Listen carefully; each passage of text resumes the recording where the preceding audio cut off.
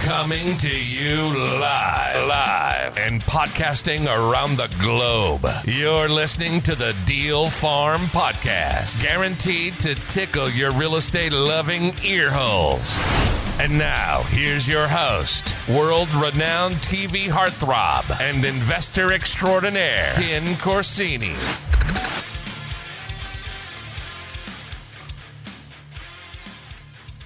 Hey, this is Ken Corsini with the Best Deal Ever show. Today I am joined by my good friend, Frank Cava. Frank, how you doing, man? I'm doing great, Ken. How are you? Good. Good to see you, brother. Sorry I missed you last week. It's funny, we're in the same mastermind and somehow we just never crossed paths. It's busy. It is busy. It's a little bit crazy, but it was a good one from what I could tell. Yeah. It's markets. Everybody's a little nervous in the market just with deal flow and like where are we in the economy. But that's why you go to a mastermind. You talk to other people who are having the same issues you're having. That's exactly right. Figure out what's working for somebody and maybe not working for somebody else. So talk to us for a second. You're in Virginia. You're in is Richmond, right? Yep. So I grew up in Florida. And I moved to the DC metro market when I was right out of college to work for a home builder, because this is going to come up when we talk about my best deal ever. Yeah. And I moved in the last downturn to Central Virginia. I went to a place called Charlottesville. Oh, wow. And then when I started this business, there's just a lot more inventory in Richmond. So I ended up moving to Richmond 5.5 years ago, and I'm in Richmond, Virginia. Okay. I didn't realize that you lived in Charlottesville. That's probably a cooler town in terms of like experience, but just way more inventory in Richmond? It's very small. I actually think Charlottesville is a cool place. Yeah. But it's a cool place to be married with a couple of kids. When you're single in your 30s, it's not a cool place. Like it was time to get out of there. Really? Well, it's a college town, right? So I guess when you're in your 30s, you're just feeling a little bit old at that point. Yeah, people look at you funny. So it was, but Richmond is awesome. And Richmond is a lot. The cool thing about Richmond is this. Like we've got an arts college, and for years people would come here, go to the arts college, and then they would move. They would move to cooler cities. They moved to Nashville or Austin, Texas, Charleston, South Carolina, or New York, right? But like this, with reality TV, it's kind of changed. People have become foodies, and people are more into things than they ever were in the past. And I think that has a very positive effect on our marketplace, because all these people that used to move stay. Now we have all this cool art. We have all this cool food. We've got like really cool stuff, and it's cheap. Like it flies way under the radar compared to like a Nashville or one of those big cities that you'll fly into. We got all the same stuff here. Wow, that's interesting. What is the population of Richmond, by the way? The MSA is 1.2 million. Richmond proper is like 300,000. Okay. That's still bigger than I thought. 1.2 million. That's a good sized city. Yeah, it's like the top 50 city, but it's like compared to like a San Diego or an LA or like an Austin, it's way smaller, but yeah. it's a cool place. Yeah. What's funny, my brother lives in Lynchburg, so a lot of times I'll fly into Richmond. It's gorgeous. Man, if you ever fly into Virginia in general in the fall, I mean, it's just spectacular. It's a gorgeous place to live. I grew up in hot and humid South Florida, so we got all 4 seasons. You only sweat 3.5 months a year here. It's great. and it's got a lot of cool stuff, but it's got the seasons, but we get snow 2, 3, 4 times a year, but we don't get 30 inches of it like they'll get in New York. You get the fun snow, not like the annoying I can't work snow. You get 3 days off a year that you just don't know when they're going to be because of sleet and snow. Yeah. So it's like, all right, cool. I needed a day off anyways. Yeah. So talk to us about your business. I know that you've got a monster business, and you do a little bit of everything, right? I mean, fix and flip and wholesaling and buy and hold, all of the above. Yep. And so we're going to talk about this in a minute, but I went to work for a home builder out of college, and I was an executive by the time I left. In 2009, I was just absolutely sick of firing people and being told what to do by corporate. It was a pretty miserable time to be in home building. And I mean, I'm always up for a challenge. I'm like, all right, screw it. If I can quit my job, I can go out and I can make money in this market. And if I can figure out how to make money in this market, I can probably thrive long-term. Yeah. So at first we started buying things off the MLS, and we would just fix them and sell them, kind of like what my background was. But as the MLS got tighter, we started to have to go to direct to seller. So, 10 years in, we do direct to seller advertising and marketing. We buy houses, and then we reposition them into a couple of ways. We buy them, we fix them, and then we sell them. We buy them, we fix them, we keep them as rentals, or we get it under contract and we assign the contract through a wholesale. So pretty traditional. And then we have bolt-on businesses. So we also offer property management now. We have over 200 doors that we own personally. Wow. So we manage those in-house. Plus we have outside owners that we manage for. a couple of dozen, and then we have headhunting. And the reason we have headhunting is because it's so hard to find good people in any business. So I had a company up in New York that did it for a while, but I hired one of their people. He had a non-compete, so he and I just sat down, figured out how to build it, and we found somebody else to run it. And that person hires people that are in our business. So they hire for us, but they also hire for other people that are in our business around the country. Really? I had no idea. It's funny, of all the different folks I've talked to in real estate and all the different ways you can bolt on businesses, never heard of a bolt-on headhunting business. That's pretty awesome. But if you talk to anybody, what they tell you the number one issue is people. Totally. Yep. You're exactly right. I mean, even in our mastermind, half the people that need help with something, it's always a hiring decision. So you're exactly right. It makes a ton of sense. So is it one person kind of in the headhunting space, or do you have multiple people? We have one full-time person that runs it, and we're very selective. We'll only work with certain clients, and we only do a certain number at a time so we can keep it to one person. But we've always got 1 to 2 hires internally that we're working on. So he's hiring 2, call it 1.5 for us, and maybe like another half dozen for others. And one person can handle 6 to 8 searches very easily. Yeah. So it works very well. So what does your team look like right now? You got a lot of different things going on. What's the size? We have 17 full-time people, and if you want, I can, in 45 seconds, cover it. Do it. All right. So we've got an admin staff, someone that answers the phones and deals with like entering invoices. We have a bookkeeping department. We have a construction coordinator and a sales coordinator. And then we have a head of marketing who basically should be called the head of design, who goes out and makes all the selections so all of our houses look great. We work with, national people as well to get like the right contracts, and that all runs through her office. I mentioned the headhunter, and the really important stuff in this business is, what does your sales and construction floor look like? We have a head of construction. He's got the 2 administrative people, like the person who picks the selections and the person who does the starts and everything. And then there's 2 full-time project managers, and we have about, call it 150 subcontractors that we write a check to every single month. Wow. So we're doing over 100. So we're like a top 5 builder, new home builder in Richmond with our volume. So we've got a relatively decent sized business. And then on the sales side, we have a leads admin person who takes the calls, settlement coordinator, and then we have 3 full-time people who are answering phones, meeting with customers, and doing acquisitions and dispositions. Gotcha. So what's your primary model? Is it mostly fixing and flipping? Because that's a lot of subs. You must be doing a lot of construction. So we're a direct-to-seller advertising and marketing company. My goal is to buy as many assets as humanly possible that we don't have to sell to somebody else. So we have a portfolio. We got almost 100,000 square feet of commercial space and roughly 200 rentals. So when you get to a point, I mean, it took me a decade because I bootstrapped this thing, and I'm going to talk to you about what that looked like today. But you get to a point where you don't have to sell anything. You can just continue to be profitable with the revenue your business generates. Mm-hmm. And we're not there yet, but we're probably 2 to 3 years away from that, where we don't have to sell a thing. Wow. But right now, to generate revenue, we generate revenue through wholesale, and we generate revenue through fix and flip. But again, I would rather just gobble up everything and just hold it. Sure. Yeah, but some houses lend themselves to fixing and flipping, where the numbers just don't work from a buy and hold. So you make your cash flow there, but the ones that do. And I imagine in a market like Richmond, there's probably a lot of inventory that makes sense from a buy and hold perspective. Yeah, it's a good diverse market. We try and focus on the affordability sector. We started to do this about 12 to 18 months ago. There's a small slowdown in the market, and we just said, screw it. We're going to be in like absolute home run locations if we're going to go on the higher side. But in everything else, we're going to be in the affordability play. So we have some stuff that's in the 3s and 4s, and we have some stuff that's in the 7s up to $1 million. But mostly like 80% of our stuff is sub 300. And 85 is sub 400, but like, we've got things in the 199s, mm-hmm. which stands out here. Yeah. So what's a typical rental look like for you? How much are you in a rental for, and what are you getting for it? Just curious. Sure. So if you're going to get into the rental game, there's many ways you can do it. We're really good on the affordability or workforce housing sector. Mm-hmm. I mean, right now in today's economy, it's really hard to provide. People have a hard time finding an affordable rent. So we accept Section 8 vouchers, and we have like almost 85% of our portfolio that's on a Section 8 or some type of an assistance voucher.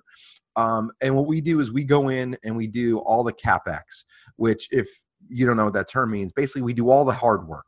We do the roofs, the windows, the floors. We gut the whole house and we redo everything that we can, because once you do that, you're going to get a really good appraised value. And then once you get a good appraised value, then what you back into is you go and you get a bank loan, and then you can rent it. So we do all the expensive stuff. We get most of our money back, and then we find a good tenant and we retain those tenants. And year over year, we have a 93% renewal rate. Wow. It's incredible. We have a 0% vacancy rate for like the fourth month in a row. Holy cow. Yeah. And does that speak to your property management, or does that speak to the market, or both? I think it speaks a little bit to both, and here's why. We give people that are in the Section 8 program, it's built to come in and get out.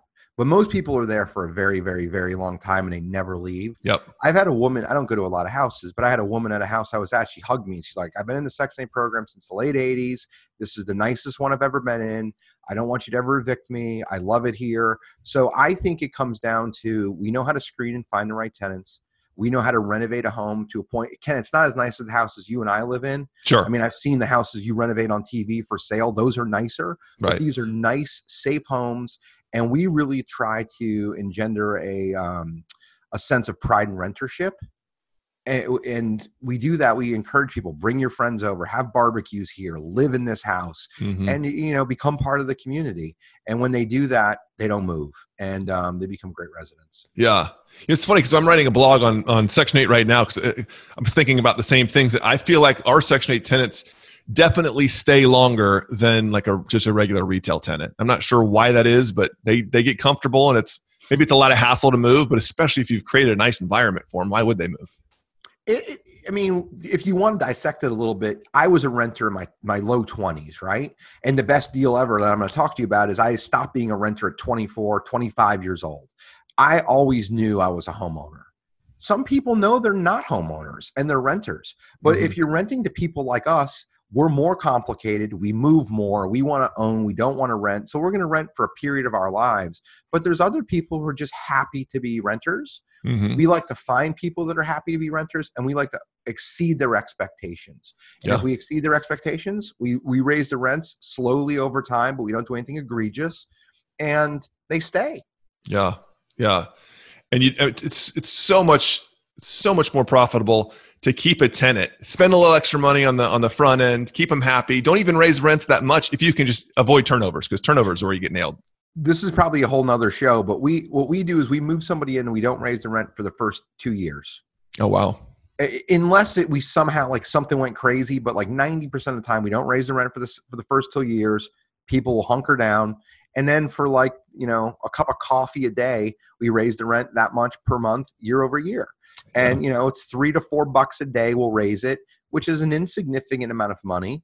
And, you know, but they stay. But here's what does happen. You become more profitable. You get somebody who doesn't turn over, who takes care of the home. You lock up your finance, and then you start collecting a little bit more rent, and then boom, you've got yourself a nice little system. Yeah, that's interesting. So it's funny because most folks build their business around, you know, I'm going to create a bunch of cash by flipping houses and doing wholesale deals. And oh, by the way, here's my retirement plan. I'm going to do a couple buy and holds. You sort of flip the script. Your goal is, let's build a giant portfolio of buy and holds. Oh, and if we need some cash, we'll do some flips and some wholesales. And long term, I think that it's a no brainer if you look back. For the last, so we're 80% through this year, roughly. So if I was to say the last 3 years, we've done, call it 700 deals. We've profited on probably 30%, somewhere between 30 and 50%. We try and hold as much as we possibly can. Wow. Yeah. You're creating a ridiculous portfolio that's going to be an amazing retirement plan for you long term. So out of all those deals, you know, obviously you do a tremendous volume there in Richmond. Let's talk about the one that stands out, you know, in your mind as your best deal ever. Perfect. So I mentioned earlier that I went to the University of Florida. I went to work for a builder. I'm sorry to hear that, by the way. Yeah, and you're a Georgia guy. So most of the people who I talk to are like, what idiot moves from Florida to Virginia? And I did it with intent in mind. The company that I went to work for was going to teach me how to be a home builder. And they were going to teach me, if I was really good, how to estimate. And then if I was good at that, they were going to teach me how to sell, and they would teach me how to manage. These are all skills that I've used to my advantage. But the thing that really was kind of it kind of broke the tie, if you will, is they had an incentive program where if you were an employee of the company and you built yourself a house, they would give you a discount on the lumber package. It was like a 10% discount on the lumber package. It was like a $3,000 or $4,000 discount, which is an insignificant amount of money, really. But what it was is it was just a little incentive of, hey, if you buy yourself a house and you build yourself a house, you're going to build wealth. You're going to be more stable as a person.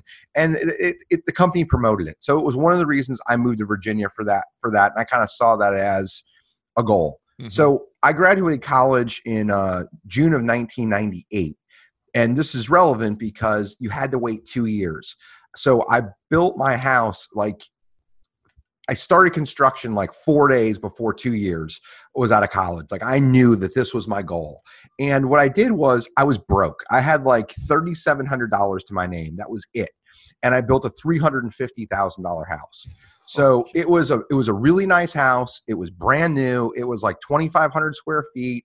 It had 4 bedrooms. It was this ridiculously cool house. Like it was, friends of mine came over and they're like, this is nicer than the house your parents live in. Like it was ridiculous. But there was the catch. I couldn't afford it. Like my monthly payment was more than my gross take home. So like my gross take home was like $4,000 a month and my mortgage was like $5,000. So what I did was I said, screw it. I have an unfinished basement and I got 3 extra bedrooms. I'm renting them all out. And I rented out the bedrooms and the basement, and I had enough money. I was making like $42,000 a year. So I rented it all out and I figured out how to cover the mortgage. And then in the 2.5 to 3 years I lived there, I went from making $42,000 a year to almost 3 times that. So I slowly got rid of the roommates. But what I did was I just figured out a way to get in that house and pay for the house. And I knew it was a path to success. Mm-hmm. We've got a mutual friend named Billy Albaro, and he's a cursor. He's like, damn, bro, you're a hustler. When I told him that story, because it was, it's a hustle play, but it was a little bit risky, but I just knew that I would do anything it took to not default on that mortgage. Yeah. And that's what I did. But how did you get the mortgage is the question. What's that? How did you even get the mortgage to begin with? I don't know, man. I went in someplace and they said, a couple people told me no, but I found someone that said yes. So I'm going to kind of tell you what happened with this, right? Yeah. So I did this whole entire thing. I think my first mortgage was like 8.5%, and I had a second mortgage at like 12.5%. Yeah. That's why it was so expensive. Yeah. And I moved in 2000. But September 11th happened, and if you don't remember this, in 2001, mortgage rates dropped. September 11th was on a Tuesday, and by Friday, mortgages had dropped like 2 to 3 points. They wanted to boost consumer confidence. So what I ended up doing was I had equity in the house by that point, and I went through and I refinanced. It closed like the first part of November of 2001. Mm-hmm. And I took these 2 really expensive mortgages. I combined them into one mortgage, and I pulled out $50,000 in cash. And what happened was my payment went down by like a factor of almost a half. Like I dropped the payment down that much. So for the first time in my life, I wasn't completely broke because I had money in the bank, and my payment was now affordable because of things that happened. So I'm going to kind of take this a few directions. I took that house. I used some of the equity. I bought an investment house that I held on to for a few years with a friend of mine. We sold that. And I made over $100,000 on that deal. Then wow. I took those 2 houses and I combined it together. And what 29-year-old that's single doesn't need to live on 10 acres in an 8,000 square foot house in a gated community? I did. So I bought that entire house. It was 8,000 square feet. I was into that house for $850,000. I sold it for $1.5 million. And I did so with having, $4,000 in my checking account, 3 moves as a homeowner, and living in a home, and because the government will give you some assistance on tax if you don't exceed. There's a benefit as a homeowner. If you live in a house and you live in your primary residence and you make under 250 grand, you don't have to pay taxes on it. So basically, a couple of times this happened, and I didn't have to pay taxes because it fit. And that was the goal, right? Mm-hmm. So by the age of 30, I was a millionaire because of those 3 houses. Oh my gosh. Then what I did, I had this great job and I made a lot of money there and I saved a bunch of money, but I was miserable at 34, but I had just made $1 million on 3 houses, a little plus or minus. And then I had some money from my other job and I quit. And what I did is I used these 3 things to be kind of the launching point for my business that now owns well over 200 houses, has 17 employees, but that's how it started. So I thought that was a good deal. It turned me into a multimillionaire. It's like the root deal, the deal sort of at the bottom that holds everything up. So we got a photo wall when you walk into our office. We had all kinds of cool stuff in the office, and there's like a gallery wall, and there's a picture that's like this big. It's in the middle. It's that first house. Really? It was the seed that it was a seed that started it all. Sure. Now, so you refied it, pulled out some money. Did you then turn around and sell it, or are you still holding that house, or when did you eventually sell that house? I sold it in like 2003, and that's when I did that 8,000 square foot monster. And did you build that one, or it was an existing house? I built it. You built it. And so again, your skills from work translated, to the side here, and you probably built it and immediately created equity just by the fact that you built it yourself. And how long do you live in that house? 2004 till about 3.5 years, 3 years. A little over 3, yeah. And that's the one that you sold for 1.5 million? Correct. Goodness gracious. That's unbelievable. I mean, it was ballsy and it was scary. Like there was no way in hell I could afford any of these houses, but I knew I had the wind at my back with my mortgage, and I had a plan. Yeah. And the plan was like, I live in a much smaller house now, but the plan was I want to make money on these houses, and I want to capitalize on the fact that the government rewards you for owning a house and living in it and paying interest and taxes. And that's the plan. So you look at what the rules are and you say, how can I function within the rules and capitalize? And that's what I did. Yeah. Basically flip the house you're living in, not pay taxes on it, and keep flipping up. That's it. That's amazing, man. So how is this? I mean, this is how you started your business. How do you think that this experience has shaped the way you do business? It kind of did. It's kind of everything, right? I mean, let's talk about why did I leave Florida, which is a great place to live, for Virginia? Like, who's ever heard of Virginia that comes from Florida? Right. But I saw opportunity there, and I thought that my skill set fit very well with the company that I was going to work for. I had a degree in construction management. They were going to hire me to be a construction manager, and most of the people that they hired were like English and business majors. I knew point blank that if I went up there to work and I worked really, really hard, I was going to distinguish myself. And I did. I knew they would cross-train me in sales. I've won every sales contest I've entered since I was 5. So I knew that I could sell. So I was like, if I do really well in construction, they'll put me in sales. I'll have some insight knowledge that other people won't have. And I'm going to do great in that. And I'll work really hard. So I did. So I'm not that smart. But I'm smart enough to realize I'm not that smart. I'm humble enough to realize it. And I'm also realizing here is where I may be above average. And I'm going to find an incubation chamber that allows me to be above average and really excels with what I do well. And I'm going to push it. And here's an example, right? In 2009, I quit my job. I've already told you that I had some money because I flipped a couple of houses and I'd stocked away a bunch of cash at work. I mean, I was making like $500,000 a year by the end, which is not an insignificant amount of money. So, and I lived on like $100,000 a year. So I stashed cash. But in 2009, I was miserable and I just was heart first and quit. Mm-hmm.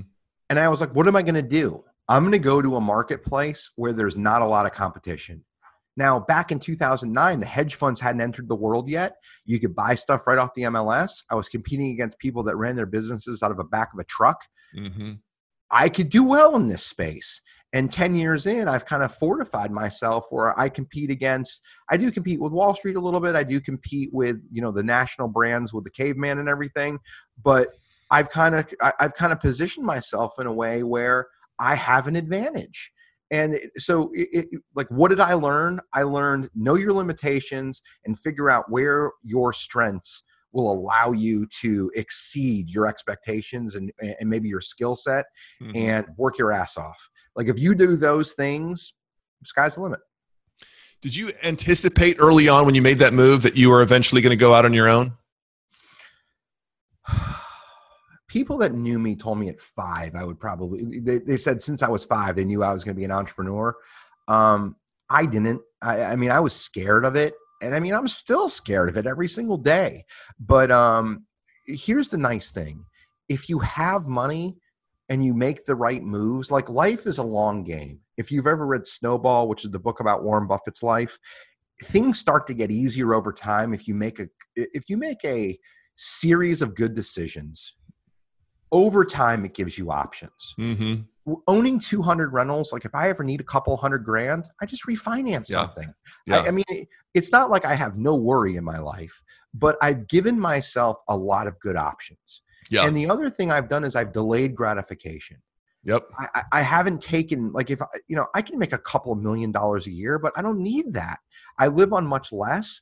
And what I do instead is I live on, 180, and I keep everything I possibly can because it gives me more options long term.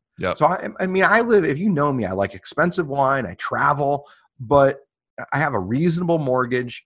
I own a reasonable car, and I just have reasonable things with a couple of splurges. And I just own a bunch of stuff because it gives me a chance to have a great life. Yeah, that's so good, man. There's not many 20-year-olds, I think, that would have made $1 million flipping 3 houses who would have been smart about it. A lot of 20-year-olds would just blow through it. But the fact that you turn around, you reinvested in your business and launched your business, and then over the last so many years, you've basically, like you said, you've created a hedge around yourself. Where not that there's no worries, but you're sort of taking care of. You could probably stop working right now. You've accumulated enough wealth in your life that you could live on that if you had to. Not that you would, but that's smart. I mean, it's long-term thinking. It's like you said, it's delayed gratification. Yeah, I don't know. I mean, there's a story from that same era. I got my first bonus check. It was $1,750, and I took $1,500 and I went and bought stock. I bought stock in the company that I worked for. It was called, the company's Ryan Homes, or NVR. And that stock was trading at like $38 a share. And it immediately crapped and went down to like $30 a share. I was like, oh, crap. But I just parked it there and I left it there. And the first investment property I ever bought, that stock had run from $33 a share when I bought it to $850 in like 8 years. Holy cow. I took out my $1,500, which was $85,000. And I went and bought an apartment in Arlington, Virginia. I flipped it and I don't remember the exact number, but I do remember that was when I sold that stock for the first time, and I parlayed it into my first, that was my first investment flip that I didn't live in. Yeah. Frank, unbelievable, man. I have a feeling we could sit here and talk about a lot of deals that you've done that would inspire a lot of people. I love the fact, though, that it's the very first deal that you did was one that you lived in. We're able to, I mean, again, kind of above your means, you scraped, you hustled, you figured out how to make it work. You made $50,000 on it, and that launched everything. I think that's a really, really cool story. Frank, I appreciate you coming on today, man. This was fantastic. My pleasure, Ken. Good to talk to you. Yeah, we'll talk soon. Take care. Hey, Deal Farm listeners. If you haven't heard, I just recently released a book through Bigger Pockets Publishing called Profit Like the Pros. If you dig the Best Deal Ever podcasts, you will definitely want to get your hands on this book. I take 25 stories from some of the top investors in the country and distill them down into 25 separate chapters that will not only entertain you, but educate and inspire you in all different facets of real estate investing. From wholesaling and flipping to self-storage, multifamily and commercial, we get into the details of short sales, subject twos, and even land flipping. And whether you're a brand new investor or you have years of experience under your belt, I promise you this book will engage you.